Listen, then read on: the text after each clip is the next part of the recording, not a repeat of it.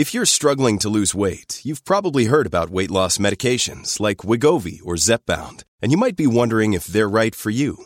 Meet PlushCare, a leading telehealth provider with doctors who are there for you day and night to partner with you in your weight loss journey. If you qualify, they can safely prescribe you medication from the comfort of your own home. To get started, visit plushcare.com/weight-loss. That's plushcare.com/weight-loss. plushcare.com/weight-loss. Hello, Oregon. It's Tuesday, April 7th. This is Elliot Noose with a news briefing from The Oregonian and Oregon Live. Oregon is nearing its peak for the novel coronavirus, according to new projections from University of Washington researchers. It's yet more evidence that by following Governor Kate Brown's social distancing restrictions, Oregonians have helped the state escape the worst of the global pandemic, as long as people continue to stay home. The new forecast from the Institute for Health Metrics and Evaluation shows Oregon's hospital system is capable of handling coronavirus patients, but it still predicts that 171 Oregonians will die by May 27th.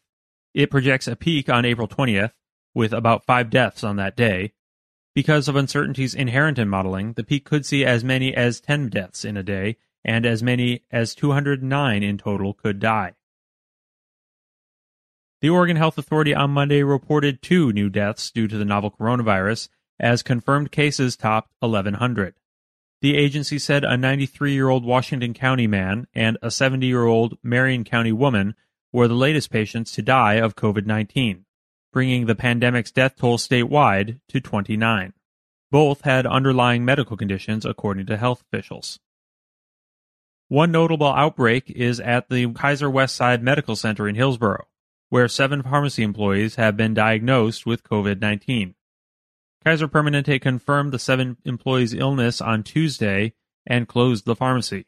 The first pharmacy employee fell ill about 4 weeks ago, a pharmacy technician at the store told the Oregonian and Oregon Live. This year's Passover, which begins Wednesday, will look very different for most who celebrate. As the Oregonian and Oregon Live's Lizzie Acker reports, in Portland, leaders and laypeople are coming together to honor the spirit of the holiday, even while physically apart. The first and sometimes second night of the holiday are celebrated by sharing a ritualized Seder meal with friends and family. Rabbis like Eve Posen of Congregation Neve Shalom in Portland are working to connect their congregants by giving them tools to host virtual Seders. So much of Passover is about being in community and celebrating together, and we are not allowed to do that this year. For some Orthodox Jews who don't use technology on holidays, going virtual is not an option. Some communities have relaxed those rules for now, but others have not. Oregon students haven't been inside a physical classroom since March 13th, but teachers are finding other ways to stay in touch.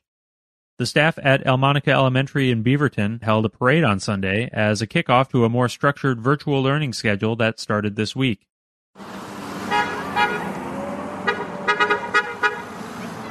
Teachers taped handmade signs to their cars and waved and honked through the suburban neighborhood around the school. Parents and students lined the sidewalks to see the procession. This is a really big, scary time for all of us, and I think it's especially scary when you're 5 and don't really know what's going on, and then all of your routines are different, and this week is just kind of like to show that we're still here and we're still a class, and that we will get through this one way or another. That was Elmonica kindergarten teacher Ashley Gardner. With classes likely out for the rest of the school year, the state wants districts to have distance learning plans in place by April 13th. The National Weather Service predicts Portland will see highs near 70 degrees on Wednesday and Thursday. It's been 6 months since the last time the temperature hit 70 in Portland. But just a reminder, many outdoor areas are closed, playgrounds are off limits, and Governor Kate Brown's stay-home order remains in effect. There are still ways to enjoy the rising mercury safely and responsibly. Open your windows, do some yard work, take your office work to a balcony or patio, or go for a walk, run, or bike ride, alone and in your own neighborhood. Or find a patch of grass to relax while giving others ample space. For these and more news stories, pick up today's copy of The Oregonian or head to OregonLive.com.